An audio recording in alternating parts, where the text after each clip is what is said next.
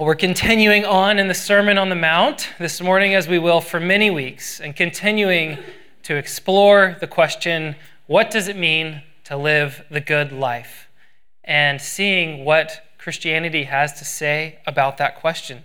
As we've said before in the last couple of weeks, the Sermon on the Mount, this beautiful text that Jesus preached, is Christianity's answer to how do we flourish as human beings. The sermon by Jesus is really a vision of what it looks like when Christ begins to transform us from the inside out by dwelling in us and with us. Now, it isn't an idealistic utopia of something in the future. It's a vision of right now, of what life will be like as a citizen of God's kingdom in a fallen world. When Jesus writes his law on the tablets of our hearts, when he transforms us, yet we still live around a broken world. And as we'll see in the sermon, we've already seen, there's a continual contrast that Jesus' words draw between what does flourishing and human achievement look like in the kingdoms of man and what does it look like in the kingdom of God. In particular, in these Beatitudes, it's very stark. The two notions are opposite, even black and white. There's really no overlap in the Beatitudes. Jesus uses words like poor and mourning, hungry and thirsty, persecuted even, to describe flourishing in his kingdom. He even calls these people blessed. And when we use that word, as we have done, we need to be very careful to hear it as Jesus intended it. So again, from the lips of Jesus, this word blessed means you're in the kingdom. It means you're close to the heart of God, and therefore you have a substantial, enduring happiness. Blessed means you're flourishing because the Father's delight is upon you. And in this world where much is out of step with God's kingdom, the blessed folks, well, they don't really fit in. Scripture calls us strangers and aliens in this world for that exact reason. We look different. We feel out of place. We're living at odds with the way things are around us because we're different from the kingdoms of man. And because of that, we will suffer. Jonathan Pennington says it like this. He describes this experience this way. So the Beatitudes are invitations to a way of being in the world that will result in human flourishing, while we understand that Jesus is redefining flourishing as suffering while we await the kingdom. But what Jesus shows us is that this life, this suffering while awaiting the kingdom, it actually brings about real life, abundant life, the eternal life Jesus offers right here and right now. It's both. Do you remember the image we started working with last week? That of wells. And we said that the Beatitudes are each a well, which initially looks like a dark hole on the ground. Not much there. But a well is something that if you go down into or reach down into, there is water. There is water inside that brings life. And the Beatitudes are like each individual one's a well. But at the bottom of these, there's the eternal life that Jesus offers, the life that dwells and arises up in us to share life with others. Today, we descend into the well of Matthew 5, verse 4. It's a dark well, and particularly in our culture, one that is scorned. Blessed are those who mourn, for they shall be comforted. Now, it's hard to overstate, particularly how contradictory this beatitude sounds to our ears, I think. What are you talking about? Those who are mourning are blessed. Those who are sad, those who are grieving are blessed. This makes no sense. If we look around us, we'd say, especially in our world of #blessed on the internet, happiness and blessedness is for those who are happy, who have money, who have relationships and comfort and security that bring this immediate sense of happiness. Well, not according to Jesus. He said, blessed are those who mourn. Now, I want to recognize some of you may be feeling apprehension or even fear as we talk about this and descend into this well this morning. Some of you know the experience of mourning very, very well. It's your life. Some of you may have spent your whole life, maybe you continue to do so, avoiding this feeling and talking about it. So that's the reality we face. Yet, that is where Jesus has invited us today in his words. So let's hold on to this rope together as we go down, as we descend down, and see if we can taste some of the living water that Jesus has for us there. Matthew 5:4 says very simply, "Blessed are those who mourn, for they shall be comforted." Now remember, these Beatitudes are a declaration and a promise statement. The declaration, the mourners are blessed. They're flourishing. And the promise is that they will be comforted. Remember, the promise that they will be comforted explains the apparent oxymoron of the declaration. How are those who mourn blessed? That doesn't seem to make sense. They're blessed because they will be comforted. We'll unpack this beatitude in 3 steps today. Who are the blessed mourners? Why are they blessed? And how do we become blessed mourners? But first, who are these people, this strange paradox, the blessed mourners? The word Jesus uses here in verse 4, we're translating mourn, isn't a soft word. You may remember, if you were here last week, that Jesus' word for saying the poor in spirit is also a very strong word. It means absolute poverty. It means abject poverty, having absolutely nothing.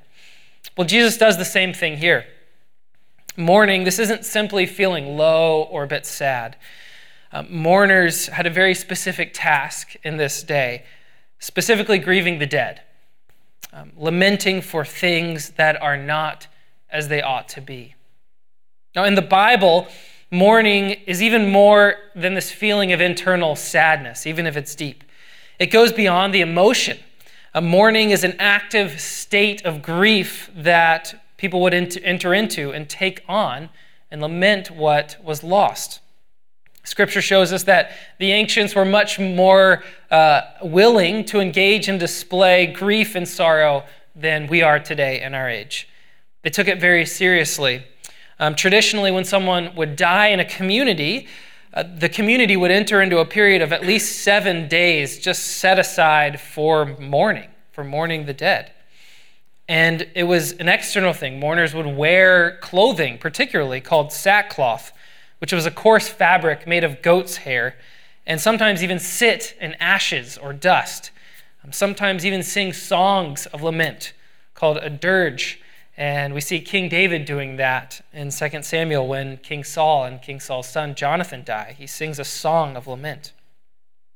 So mourning in the ancient world was a state of lament, a whole experience of sorrow that people would enter into when things were seriously wrong. Then and today, people mourn when what is alive and loved is lost. Because when things are not as they ought to be, the only fitting response is mourning. So, is Jesus saying, happy and flourishing and blessed are you when you experience deep loss and tragedy? When you put on sackcloth and ashes? Congratulations to you? Is this what he's saying? No, it's not what he's saying. Recall how we discussed what poor in spirit meant last week again. It's not congratulating those who are materially destitute and have nothing. As we continue through the Beatitudes, we need to interpret them consistently. And we must continue to read the entirety of this great sermon in the context of Jesus' first sermon in Matthew 4:17. It's very short. He says, repent, for the kingdom of God is at hand, or the kingdom of heaven is at hand. So the blessed mourners are those who know the kingdom is at hand, who have heard this call from Jesus. They know it, and they grieve where it is ignored. The blessed mourners are those who have surrendered their lives to Jesus the King as their Lord and Savior, and they have a softness of heart to lament the ongoing sin and brokenness in themselves and in the world around them. The blessed mourners mourn like Jesus, who said he had the Spirit of the living God dwelling in him. And the blessed mourners have the Spirit of the living God dwelling in them. And the Spirit is continually softening their hearts and shaping them and forming them to be like the very heart of God. The blessed mourners have soft hearts because they are poor in spirit. because they know they're bankrupt before God, because they know they have nothing to offer as a bargaining chip to God, and they allow the Holy Spirit to come in and be their all in all. So they can do nothing besides mourn when darkness reigns and when the good news of the gospel is forgotten and trodden underfoot. They mourn. Well, why are the mourners blessed? Let's move on. Because they will be comforted. It's the simple message of Jesus. They're blessed because they will be comforted. Now that can still seem vague, I know. What is this comfort? So let's ask a further question. How are the mourners comforted? How does this come? The mourners are comforted because they've been given two things. Soft hearts, which we've already touched on, and a radical hope. They're given soft hearts and a radical hope. First, the mourners are blessed because they have soft hearts. They've been given a gift to see through the lies of the world, through the propaganda, a world which calls what is good evil and which calls what is evil good. And to feel the weight of this. Those who are mourning, they aren't fooled by it. They can feel the weight of evil. They aren't fooled by the images and personas and stories that people put up and the world puts up to cover and to mask the real pain and suffering in the world. They can see through it. They know in their own hearts, too, that they aren't as naturally good as the world would have them think, as the self-help books would have them think. The mourners have a softness of heart. They're able to grieve, meaning they are able to feel the weight and enter into the weight of brokenness, of a hungry child or a broken marriage, or the spiritual darkness that surrounds us. But let's be careful, because softness of heart on its own would actually not be a blessing, but a curse. Because if you feel all that is wrong in the world and in your own soul with no hope, and that's it, that's going to take you into unrelenting despair, into a very dark place. And it's a tragedy that many people come to this place, that give up numbing and avoiding all this stuff, and they live in a place of darkness. Some people do this and they simply can't go on, and they commit suicide. And I want to pause and say to that, if that's you, if you feel like you're in this state of unrelenting despair, in this pit, please know that this is a safe place to share that. Please don't walk alone in that. And I'm asking you today to please reach out to someone here. We are here to talk to you about that and journey with you in that. There's people in this community who have walked that path and continue to do so. This isn't a perfect church. Definitely not. But we're committed to making space for you and people in that place, and to bringing those burdens to the only place of healing that we know is true, and that's the cross of Jesus Christ. So please reach out if that's you. The blessed mourners are blessed because they have soft hearts, but that's not it. They also have a radical hope, and that's how they're comforted. They have hearts softened, not unto despair, but unto hope, by abiding in Jesus, who is the great comforter. And we see this in Jesus. We see that he has a soft heart and a radical hope, first in how he fulfills this Isaiah passage that we read earlier, and we'll continue to read because the Beatitudes are full of it. Jesus says he was the one who showed up and says, the Spirit of God is upon me. I'm the one who's come to preach good news to the poor, to comfort all who mourn, to grant to those who mourn in Zion, to give them a beautiful headdress instead of ashes, the oil of gladness instead of mourning, the garment of praise instead of a faint spirit, that they may be called oaks of righteousness, the planting of the Lord, that he may be glorified. Jesus proclaims he is the one on whom God's Spirit rests to bring this comfort and deliverance. And we see Jesus' soft heart and his radical hope all throughout the Gospels. We see him weeping when his friend Lazarus dies and making space to be with Mary and Martha, his sisters, and their family, and feeling the weight of that, and then offering a radical hope and resurrection by raising him to life again, by saying death isn't the end, and I can prove it. We see him weeping over Jerusalem, the city of his people, when he sees how much was wrong there, how much was being missed, and even in himself, when he was being rejected as God coming to his people, he stops and he weeps and he makes space to feel that.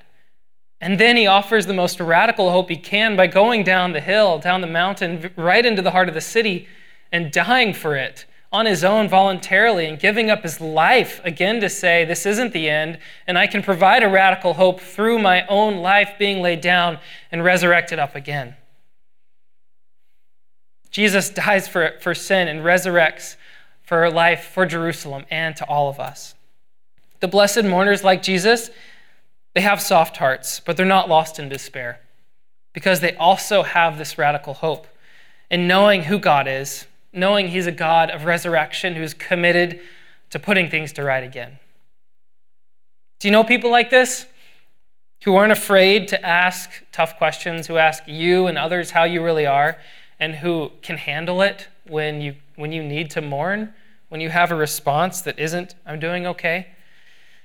These people, interestingly, are usually the ones who can also admit their own mistakes, who can admit their sin freely, because they know that who they are doesn't depend on that, and they're grounded on the grace of Jesus. They know the comfort of Christ in their own soul too. And they can mourn over sin in their lives and in the world, and cry, but not cry because of fear, and not cry because of despair, but out of grief, because they know what God's kingdom looks like. And they know what God's kingdom looks like because they're close to the heart of God. And they know when it's missing, and that's worth mourning. But they also mourn with comfort because their lives are hidden with this God who prays a radical prayer for the kingdom to come and for God's will to be done on earth in every single area of life as it is in heaven. Well, now we have a little bit of an idea who these people are, the blessed mourners. But here's the tough question. How do we become blessed mourners? How do we begin to walk into this invitation that Jesus has given us? How do we become people with soft hearts and a radical hope? Again, this isn't what the Vancouver Daily Hive or your Instagram feed is going to suggest for the good life. And I acknowledge this, and I also acknowledge some of you may not even want this and say, this is the last thing I want my life to look like. But if you want to follow Jesus, I ask you to lay aside that resistance for a moment and continue on with me. First, let's consider briefly some of the ways that we usually miss the mark of this beatitude in becoming blessed mourners. When we encounter sin or suffering, what do we normally do? Here are 3 common tactics for avoidance, for avoiding the reality of sin, the reality of suffering that's worth mourning. And these tactics help us to avoid becoming blessed mourners. So here's the first, and the most common, I think, is to numb. We numb ourselves. We medicate ourselves. This is the person who feels the pain in her own soul. She knows things are not well, but the quickest way to forget about it is a bottle of wine and the TV remote. This is the student who's grieved at university by seeing his classmates treat each other like objects sexually and is grieved by it, yet he falls into the same trap by numbing himself with pornography. This is the husband who feels hopeless about his marriage and the constant fights he gets in, and it feels like it's going nowhere. So he numbs himself by working longer and longer hours, and when he's at home, his mind is only there at work. We numb ourselves, and when we do this, over time, our hearts, they aren't soft, they grow hard, and our hope grows faint. Number 2, we fix. This person sees the problems in the world and springs into action. This person gets a lot of things done. She might even come up with some great ideas to help a local homeless shelter, but her fixing is just another avoidance tactic. She forgot to stop and to make eye contact and to ask the homeless person her name and a little bit about her story before handing her some food. The fixer can't open herself up to the suffering. It's too scary. It's too much. And she has hope, but it's a weak hope because it's in herself and her own ability to fix a problem than in God's ability to bring true healing to it. Number 3, we study and intellectualize sin and suffering and keep it at arm's length that way. We can actually become experts on suffering without ever mourning it, without ever entering into it. And the news is a great help for us for this avoidance tactic, isn't it? Because we can become experts on an issue without ever engaging it really. And it actually turns suffering into a twisted form of entertainment. I remember a few years back when ISIS was growing and gaining strength on the other side of the world, committing horrific atrocities all over the place. And I remember reading everything I could about it. It was fascinating to read all these news articles and investigative journalist reports about what was going on, and some of you may have been doing that as well. And I could have told you all about it over coffee, but it seems to me that there's something deeply wrong, even in my soul at that time, that I could become so knowledgeable about something so horrific and not simply fall to my knees and cry out to God and asking Him for help and for mercy in that place. I'm not saying I was totally hard to it, but there's a difference between entering in and mourning and feeling a little off about it for a couple days. Isn't there something wrong with that? So we numb and we fix and we keep it at arm's length by making it this problem or interesting thing to figure out. And all these keep it far away from us in the clouds. And they all miss the mark of the blessed mourner and miss the place of healing where Jesus Christ can come and restore and work. So how do we become blessed mourners? We can't force it. We can't conjure it up. We can't pretend it. Anyone can see through that. So how do we grow in a spirit of lament for what needs to be grieved? Well, first, I've already mentioned this, but the Beatitudes overlap, don't they? They move us toward a unified vision of the kingdom. So becoming poor in spirit, what we discussed last week, is the first step in lamenting what needs to be changed. Go back and listen to last week's sermon if you missed it. It's really helpful that when we are emptied, when we know we're empty-handed before God and we allow His Spirit to come in us and fill us and allow God's heart to be near our heart, then He will begin to show us in ourselves and in the world what isn't right and how to enter into that with hope. But second, I want to talk about awareness and prayer. Awareness and prayer is a way to grow as a blessed mourner. So what do I mean by that? Jacques Ellul helps us here. Ellul was a 20th century French theologian and thinker and activist, and he wrote a book called The Presence of the Kingdom. And he's talking about Christians in the world trying to live out the Sermon on the Mount. And how do we become people who live this way in the world? And he says we must be aware of the state of things around us and the state of our own souls in a way that wakes us up, in a way that shakes us into really seeing it. But how do we do this? He says it's in person. He says it's face-to-face. It's personal awareness. So first with the world, how do we see the world in a way that wakes us up? Well, think about how we normally become aware of things today. How do we learn or investigate something we want to know about or that shows up in our lives? We pick up our phone, we Google it, or we listen to a podcast or a sermon, or we read a blog, or listen to a lecture, or read some tweets or posts. And if we're really old school, we might even read a book. Well, I know, shocking. Ellul says all of these things of becoming aware of the world will fill our minds with all sorts of information. We can be really, really smart about it. But actually for our hearts, it will only make us distant and numb and ambivalent to the world around us. It's that same mistake of becoming an expert on suffering without ever being willing to enter into it. Now, instead, he says we must be aware of fellow human beings and what their lives are actually like, personally. This is what he says. We must no longer think of men or people in the abstract, but of my neighbor right next door, Mario. I know him. It is in the concrete life of this man, which I can easily know, that I see the real repercussions of the machine, of the press, of the political discourses in the administration. He was quite a revolutionary of his day.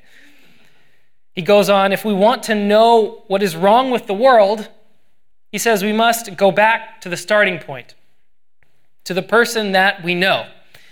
and first of all to ourselves, to himself. All other knowledge of the world through statistics or news is illusory.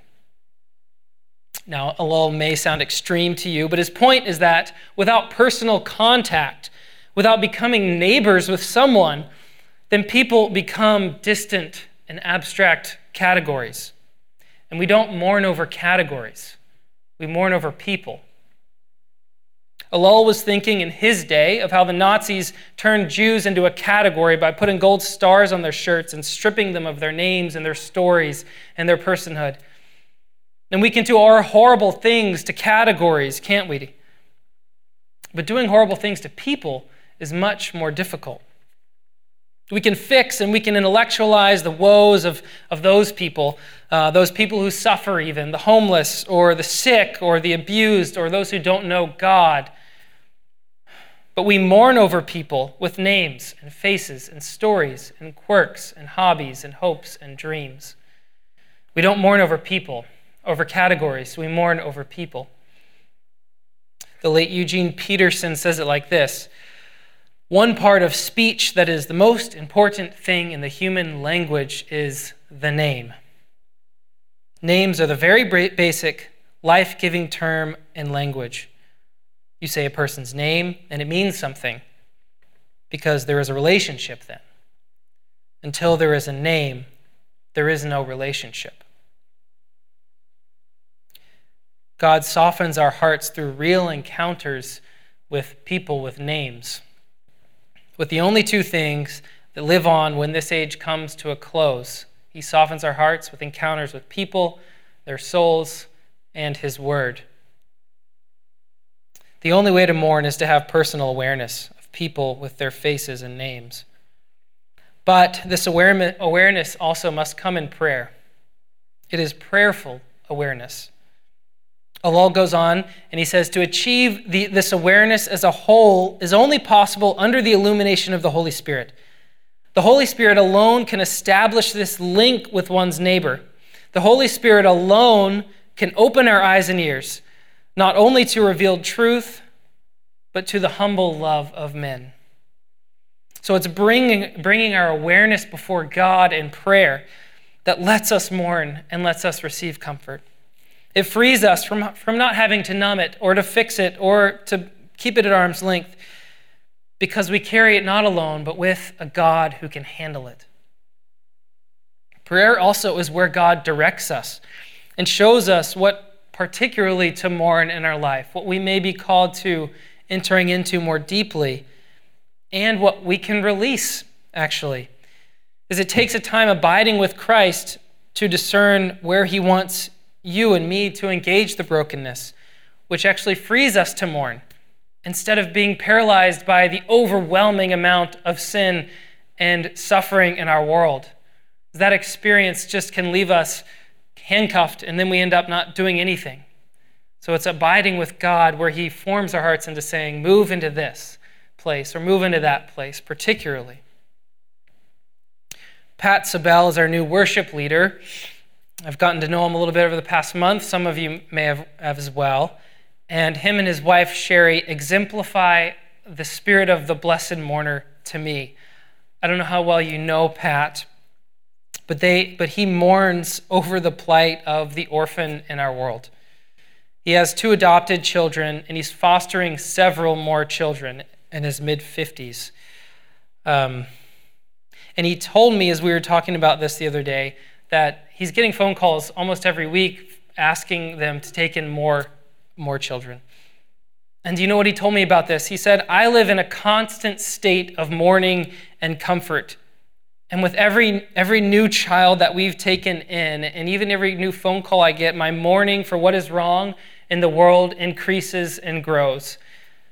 And the comfort that Jesus provides and gives abounds that much more and more with it. And not only that, but he's given a chance to offer this comfort through his family, through this experience of mourning. You can see the softness in his heart and the radical hope. He's a blessed mourner. But you know what else I see in Pat that is really, really helpful is that you or I, we will never become blessed mourners unless we're able first to mourn over the state of our own soul, unless we hear Jesus' first sermon, the call to repentance, that we're also guilty of the sins that so grieve us out there. They're also in here. Now, someone who adopts and fosters multiple children in our culture could very easily compare themselves to others and feel pretty good about what they're doing and feel like they have some pretty good bargaining chips before God, I think. If they wanted to, they could virtue signal all day long and rest in their goodness. We could even understand that. But guess what? This only leads to justification of sin and pride, or condemnation towards other people and envy on the other hand. It's not the sort of heart that Jesus is shaping his disciples into. So when we're seeking conviction and to know God and to know the softness of heart, we don't look at other people, but we look at Jesus Christ as our compass. And we ask the Holy Spirit to do his work of conviction, to make us prayerfully aware of the state of our own soul and what needs to be mourned there. Conviction and repentance is very different from self-condemnation, too. Conviction, you know it because it leads you to Christ, and it leads you to his comfort that he provides to those who mourn.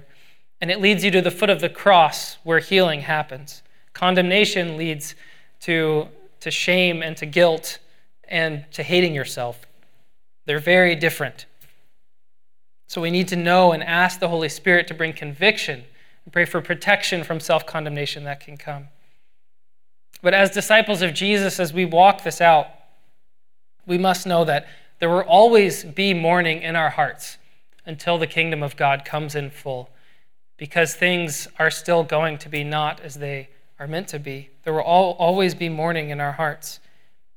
And there will always be a radical hope for that kingdom to come and that will and God's will to be done on earth as it is in heaven. That radical hope is known only in Jesus, who is the great comforter, who has come and is present to give himself for us and for me and for you. Will you pray with me?